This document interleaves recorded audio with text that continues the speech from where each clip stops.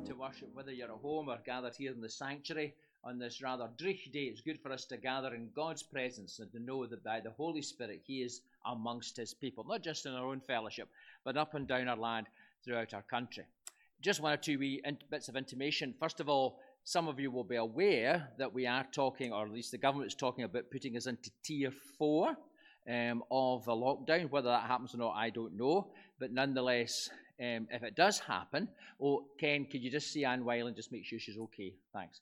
That if it does happen, then that shouldn't affect the congregational gatherings, as long as we keep up. We've kept our numbers down to about 20, and so as long as you keep to that number or less, then we should be able to carry on everything that we're doing, okay?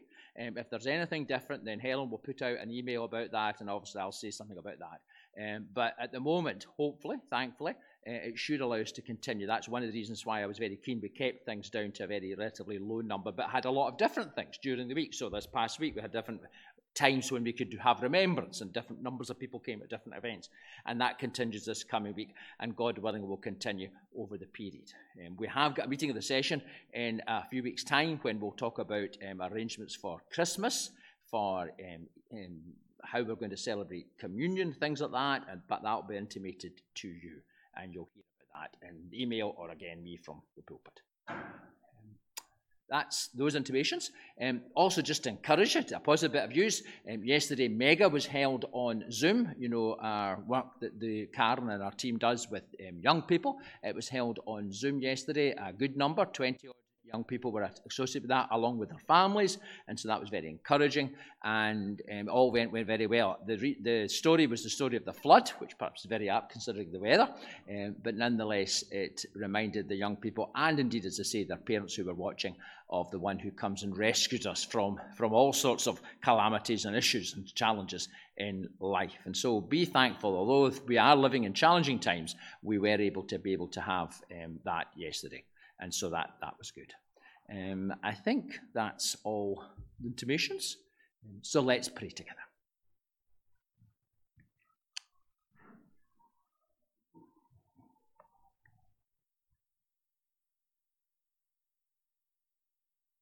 As we come together, O God our Father, this morning, we thank you that wherever we are located and in whatever circumstance we're in, that in Jesus Christ we are still very much in your presence and part of your family, not just here, but throughout our world.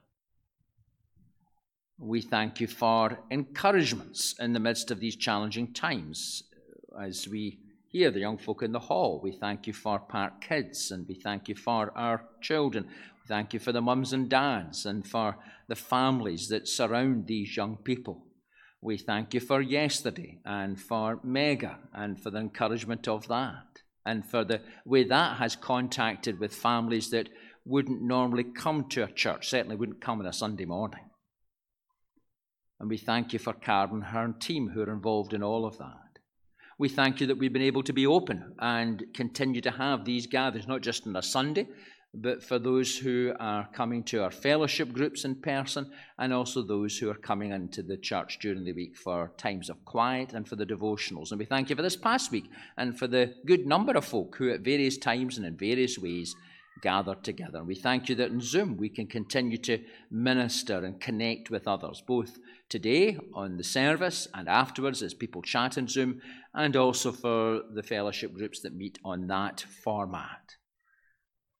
So we do want to count our blessings. We thank you for sustaining us as a fellowship, for the way that you brought one or two through times of illness with COVID in the past.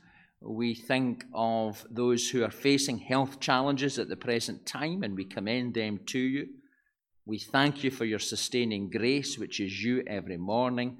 And we thank you for all that is done, not just by the church, but in our community. Teachers, frontline workers, those who work for the NHS, and those who in so many other ways service in shops and attend to our practical needs. We thank you for all our community of which we are a part. And we value members of our community and their work and their ministry. And we thank you for them. And we thank you for this opportunity this morning. Gathered here or sitting quietly in our own homes, Lord Jesus Christ, our prayer is that you would be known in our midst. And not just in our midst, but congregations of your people as they gather up and down our land. Some in groups like this, some particularly down south at the present time, having to return to meeting purely on the internet, but other places and other parts where there is freedom to gather in church sanctuaries. Lord, we thank you that by the Holy Spirit you stand in the midst of your people to receive their praise and to speak into their lives. And in these days we offer ourselves to you. Whether we're retired and spend time attending to our own affairs, whether we're working and have the responsibility of that, as well as caring for family and looking after perhaps older relatives, whether we're going through a time of grief and sorrow, or going through a time of perhaps expectations, and in other areas of our life we've got things to look forward to. Lord, whoever we are, we thank you that in Jesus Christ you know each one of us by name.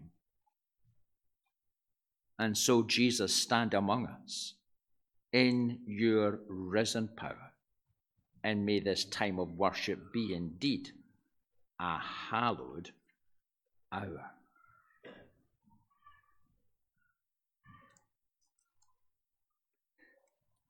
The psalmist, and we're going to be referring to Palm Sunday. I'll explain that in a few minutes, but the psalmist writes in Psalm 118, "Blessed is he who comes in the name of the Lord. From the house of the Lord we bless you. The Lord is God, and he has made his light shine on us. With boughs in hand, join in the festal procession up to the horns of the altar. You are my God, and I will praise you. You are my God, and I will exalt you. Give thanks to the Lord, for he is good. His love endures forever." Well, we'll give thanks to God, continuing in that prayerful spirit, as I believe we're going to hear the song, Hosanna, Hosanna. And then lo and behold, on Monday we heard the glad tidings. I hope you're all rushing, especially those of you who are over 85 and all geared up, Mrs. Thompson, for this vaccine that is supposedly 90% effective.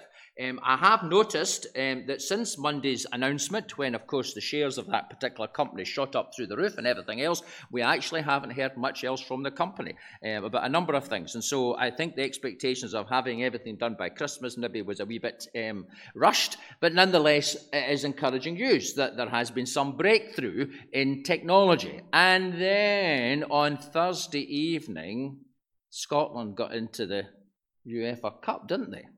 Although I don't really count winning penalties. What do you think? You count that as worthy? Oh, right, you do. We'll not get into debate about that. So you're all fired up, ready for next year?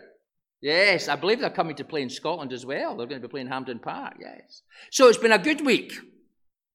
People's expectations have arisen. Some people's expectations got quite carried away. Did you see that up in Aberdeen in that pub? What they call a beer garden. I believe the pub has been shut and the television screens have been taken away. But you saw them all celebrating, breaking all the social distancing rules and everything else. But they were certainly full of the joys. And so whether they went for a vaccine or Scotland winning a cup, well, it's been a good week.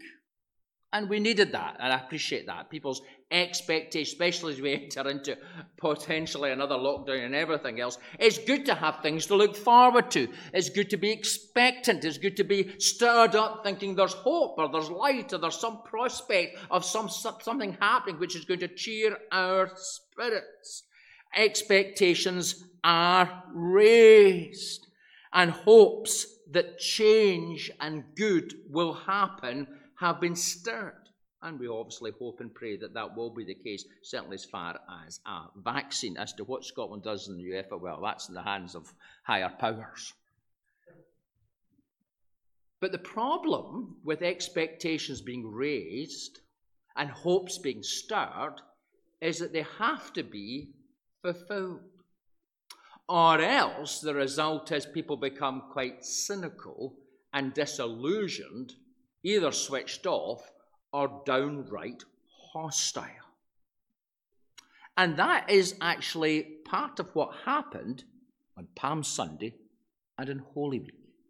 And over these next few Sundays, as we approach Advent and the Christmas season, we're going to, under the heading, it's not the same heading I gave to Gregor earlier this morning or last night, under the heading, Who is He? We're going to look at the various stories in the Gospels, particularly, various things that Jesus said as he journeyed through the beginning of the events of Holy Week, to cast light on who is this Jesus, this Advent King.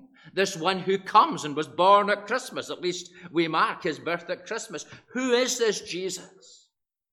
And I would want us this morning, as we read the story of Palm Sunday, to discover first and foremost that this is a Jesus who shatters expectations and who does not fulfill what we think he should be and do. So let's read together from Mark chapter 11. Mark chapter 11. And we're going to read through part of this story. So let's hear together. First 11 verses we'll read just now as we hear God's word. As they approached Jerusalem and came to Bethphage and Bethany at the Mount of Olives, Jesus sent 2 of his disciples, saying to them, Go to the village ahead of you, and just as you enter it, you will find a colt tied there, which no one has ever ridden. Untie it and bring it here. If anyone asks you, Why are you doing this? Say, The Lord needs it, and will send it back here shortly. They went and found a colt outside in the street, tied at a doorway. As they untied it, some people standing there asked, What are you doing untying that colt? And they answered as Jesus had told them to, and the people let them go. When they brought the colt to Jesus and threw their cloaks over it, he sat on it.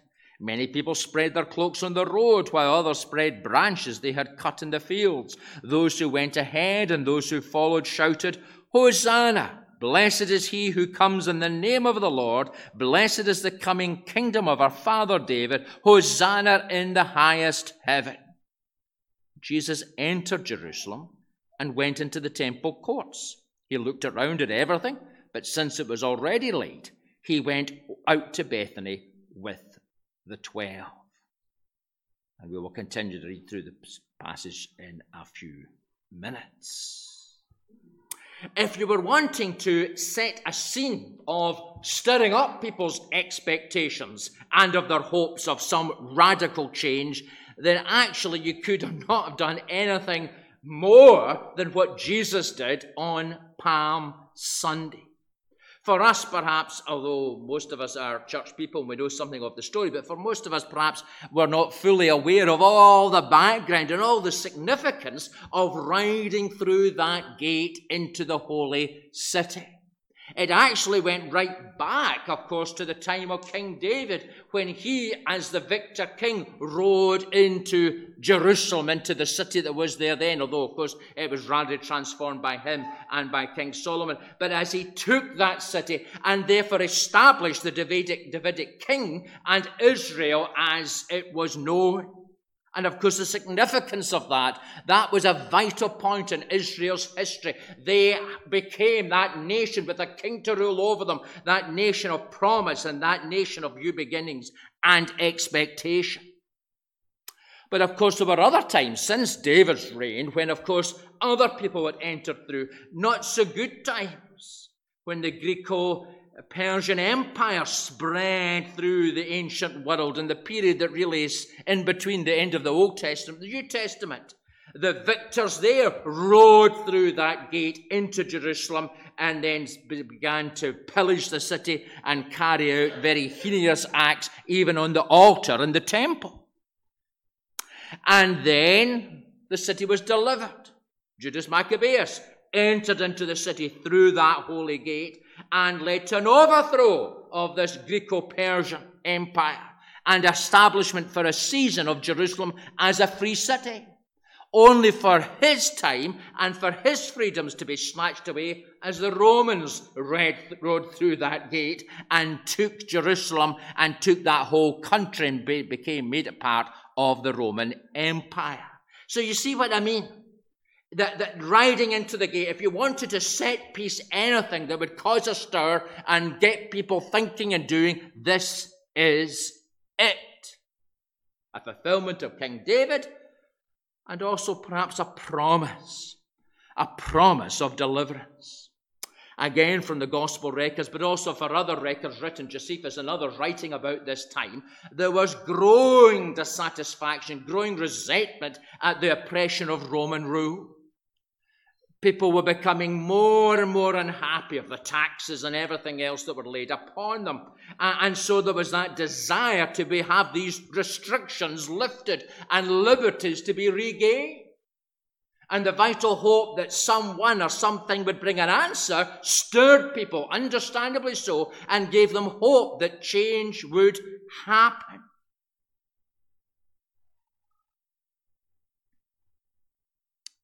But of course, Jesus didn't follow the expectations of that.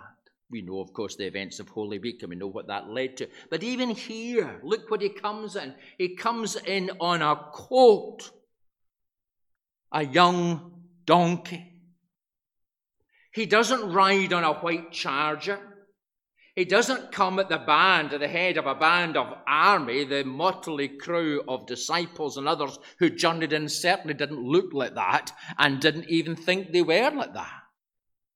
And while he accepted people's praise and they knew the script, they knew what they were to quote as Jesus came in, quoting from Psalm 118, Hosanna, blessed is he who comes in the name of the Lord, blessed is the coming kingdom of our father David, Hosanna in the highest heaven. As they spread their cloaks on the road, while others spread branches they had cut in the fields, all the semblance of a regal entry and of a new David reigning in Jerusalem who would re-establish Israel and bring into a time of new promise, all of that, the actors played along, and Jesus played along.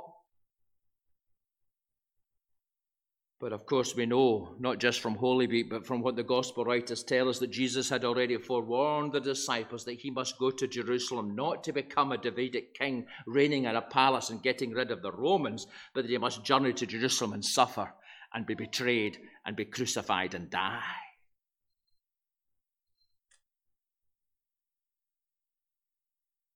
Perhaps one of the big reasons why that same crowd, at least many of them who welcomed Jesus on Palm Sunday, were so easily moved to shout for his death at the end of the week, is because their expectations, their hopes, what they thought was going to happen very evidently were not going to be fulfilled.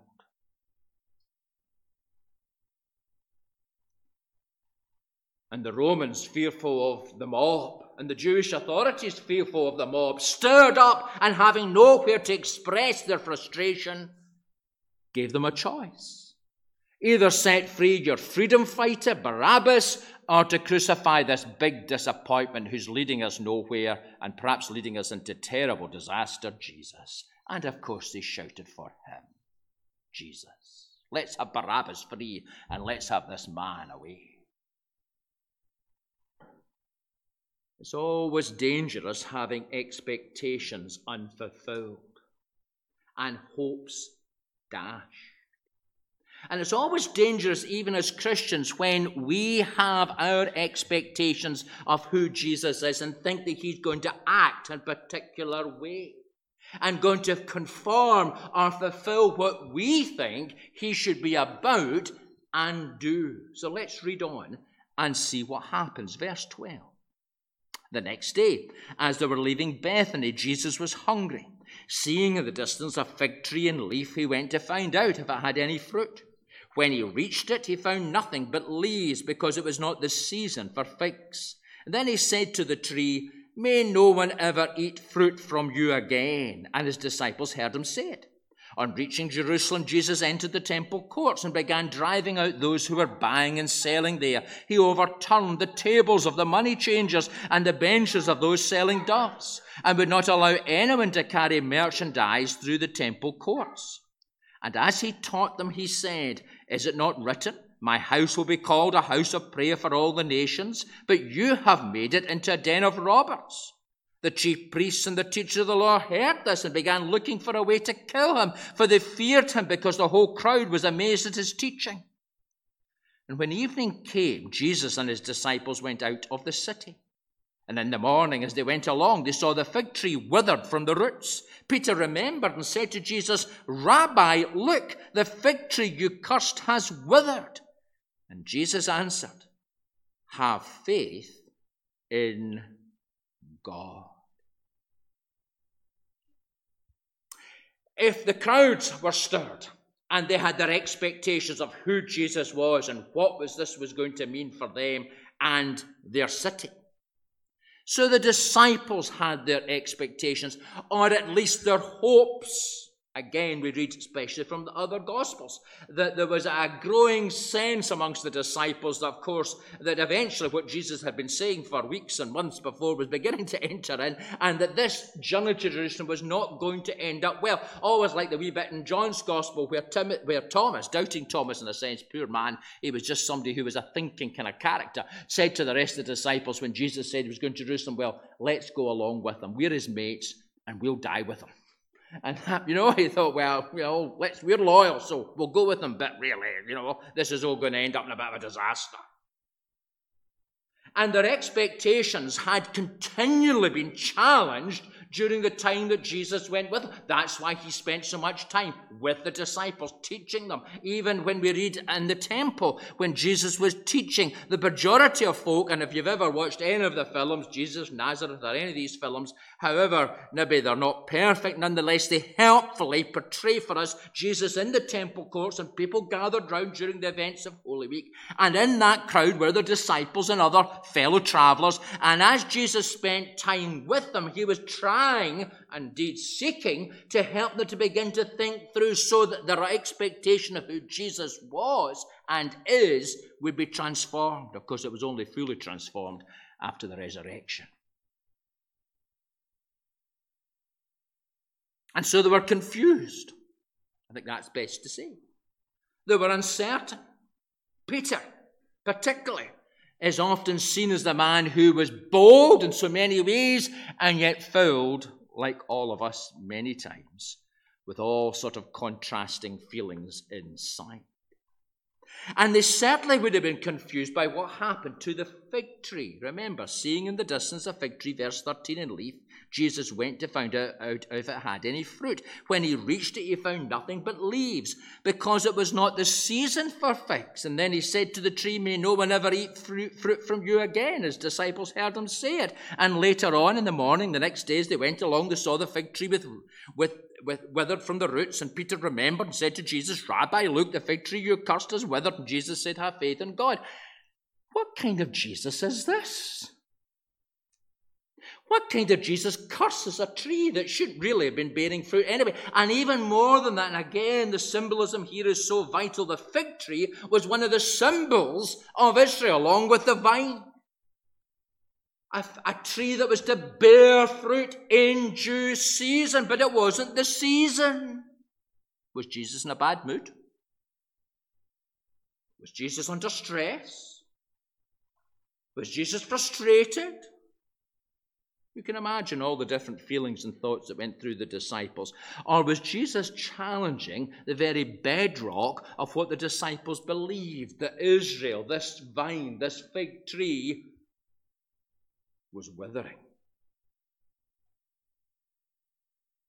And that despite the crowds that welcomed Jesus into Jerusalem, he knew what lay before him. He knew what was in the hearts and minds, not only of the crowd, but of the leaders and of his disciples. Remember, at the Last Supper, he knew that Judas would betray him. And seeing through all the panoply of appearance and the shout of the crowd, and yes, the genuine loyalty of the disciples, there was a dying going on during that week.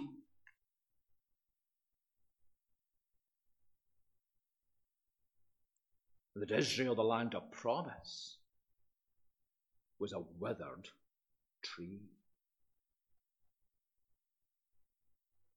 People often talk about the new normal after this time of crisis and challenge. Well, who knows? We certainly can't say this is particular normal, is it? We can't even sing along to Hosanna, Hosanna. But whatever life will be like once a vaccine is here or whatever, in many ways, things will never go back to the way they were for a host of reasons. And God is in that, and he's in that calling all of the world, but also particularly his people, to think through whether our expectations, whether our understandings, whether our notions of what God is in the business about really are what he is in the business about. Shoring up what we are familiar with and comfortable with and feel safe with, a fig tree that speaks of what we know in the past, or a new thing. The burning bush, the symbol of a Reformed church, continually being consumed and being renewed. In the midst of all of that confusion and uncertainty, Jesus says to us, as he said to the disciples, have faith in God. So if the expectation of the crowd was to lead to disappointment, the expectation of the disciples was a increasing confusion and uncertainty and a stripping away of much of what they thought the kingdom was all about. What about the religious leaders? Well, again, we know the story. Jesus goes into the temple and begins driving out those who are buying and selling there. He overturns the tables of the money changers and the benches of those selling doves, and would not allow anyone to carry merchandise through the temple courts. And as he taught them, he said, is it not written, my house will be called a house of prayer for all nations, but you have made it a den of robbers? And we read that the chief priests and the teachers of the law heard this and began looking for a way to kill him, for they feared him, because the whole crowd was amazed at his teaching. Well, if there was any group of people whose expectations very quickly had turned sour, it was the chief priests and the teachers of the law. Any attempt they might have had at the beginning of Jesus' public ministry to make him one of their own. You know how institutions love to do that. The church institution can be as bad as any institution, whether it's government, whether it's the civil service, dare I say, whether it's even the NHS. Any institution very easily would draw people in and make them one of their own to conform to whatever is the way of thinking and the way of responding. That's how they survive. That's how they keep their power. That's how they establish their security. But any attempt by the chief priests and the teachers of the law to do that with Jesus was very quickly rebuffed. He was not one of them. He was always an outsider. And he would not conform to their ways of doing God or religion. And this came to a fore as he went into the temple, the very bastion of faith as far as they were concerned, the very symbol of Israel's identity as God's people, through all the rituals and the business, the money-making business of the sacrificial system within the temple. Jesus overturns the table. Because, of course, there was a different currency inside the temple courts as there was outside, and the exchange rates weren't very favourable.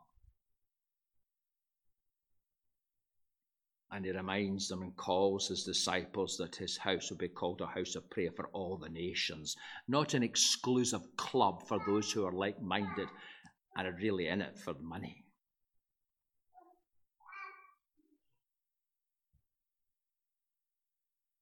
And Jesus turns things upside down. Does this seem a bit uncomfortable? I've got a feeling for some of us listening this morning it is. Because it's not the expectation we have of Jesus, is it? The meek and mild Jesus that perhaps we learnt and thought about in Sunday school, and yet listen to Jesus. Matthew's Gospel, 10:34. Do not suppose that I have come to bring peace to the earth. I did not come to bring peace, but a sword. For I have come to turn, and he quotes for the book of Micah, a man against his father, a daughter against her mother, a daughter-in-law against her mother-in-law. A man's enemies will be the members of his own household. Whoever does not take up their cross and follow me is not worthy of me. And whoever finds their life will lose it. And whoever loses their life for my sake will find it. I was looking for a reference. Maybe you're like this. Sometimes you remember things as they were in the Authorized Version. Even I do that.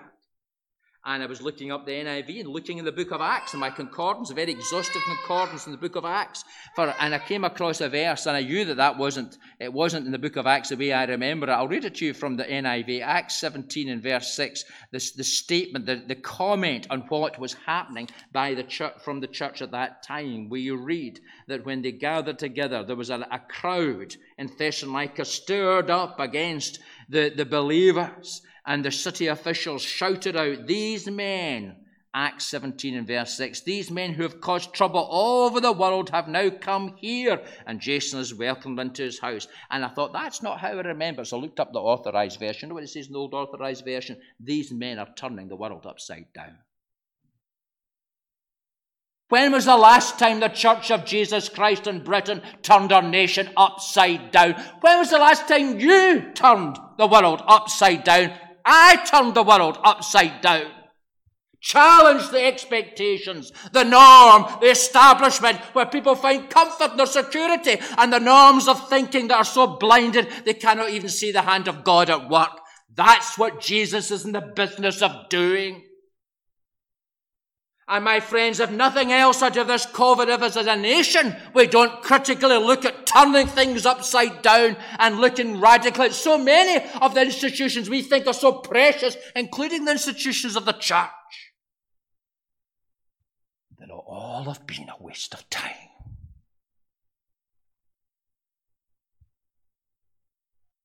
But Jesus, who turned the tables upside down in the temple, calls his church and his people to be those who are never satisfied with what's comfortable or safe or the establishment. How often, as we'll see as we journey through these verses, how Jesus challenges the church to step out of the establishment. Thank God we're in a church that was built by United Presbyterians who certainly weren't establishment. That's at the heart. Who is this Jesus? Well, the baby Jesus in the manger. He fulfills our expectations, all gooing and everything else. We all have a wee cuddle. Isn't that nice? But as we'll discover, the Lord of glory, the great I am, doesn't fit in tidily into what we expect and feel comfortable with. We're going to listen to another song now, and so we'll go over to Who is he in yonder stall? Someone safe, not going to rock the boat. Dependable. Meets what we want. Fulfills our expectations. No, Lord, that's not who is lying in that manger stall, or who entered into Jerusalem on Palm Sunday, or who will come again to judge the living and the dead, or who by his Holy Spirit is amongst his people today. And we thank you that as we read your word, and we allow you to speak to us through it, we see that. The Jesus who journeyed into Jerusalem on that colt of a donkey, who received the messianic praise because that was his due, but knew that the Messiah that the crowd who were shouting at wanted wasn't him. Who cursed that tree, not because you were in a bad mood, because it powerfully testified to the deadness and the withering of spiritual life amongst God's people.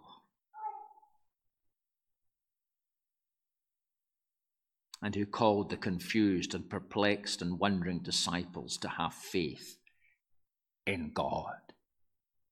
And so we hear your word to us today, in the midst of these challenging, confusing times, with expectations and hopes as well as fears and dreads.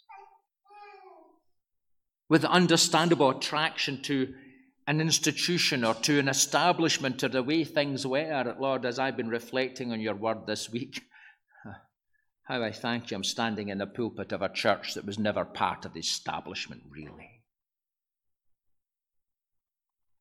Born out of those who left the established church in the 18th century, and who today acknowledge publicly, as we've heard here on various official occasions from the United Free Church, that there is only one King and Head, Jesus Christ. And so in these days, by your Spirit, as we journey into Advent and Christmas, that season of hope and expectation, come afresh and in a new way give us new hope and new expectations, founded not on our own self and needs, but upon the facts of who you are, King of Kings and Majesty. And now may that King of Kings, Majesty, the one who is the ruler of heaven and earth, the one who was brought again from the dead, and the one who comes to live within the life of his people, may that grace of that Lord Jesus Christ and the love, that transforming love of God the Father, and the empowering, miracle-bringing presence of the Holy Spirit rest upon us and dwell amongst us this day and forevermore. Amen.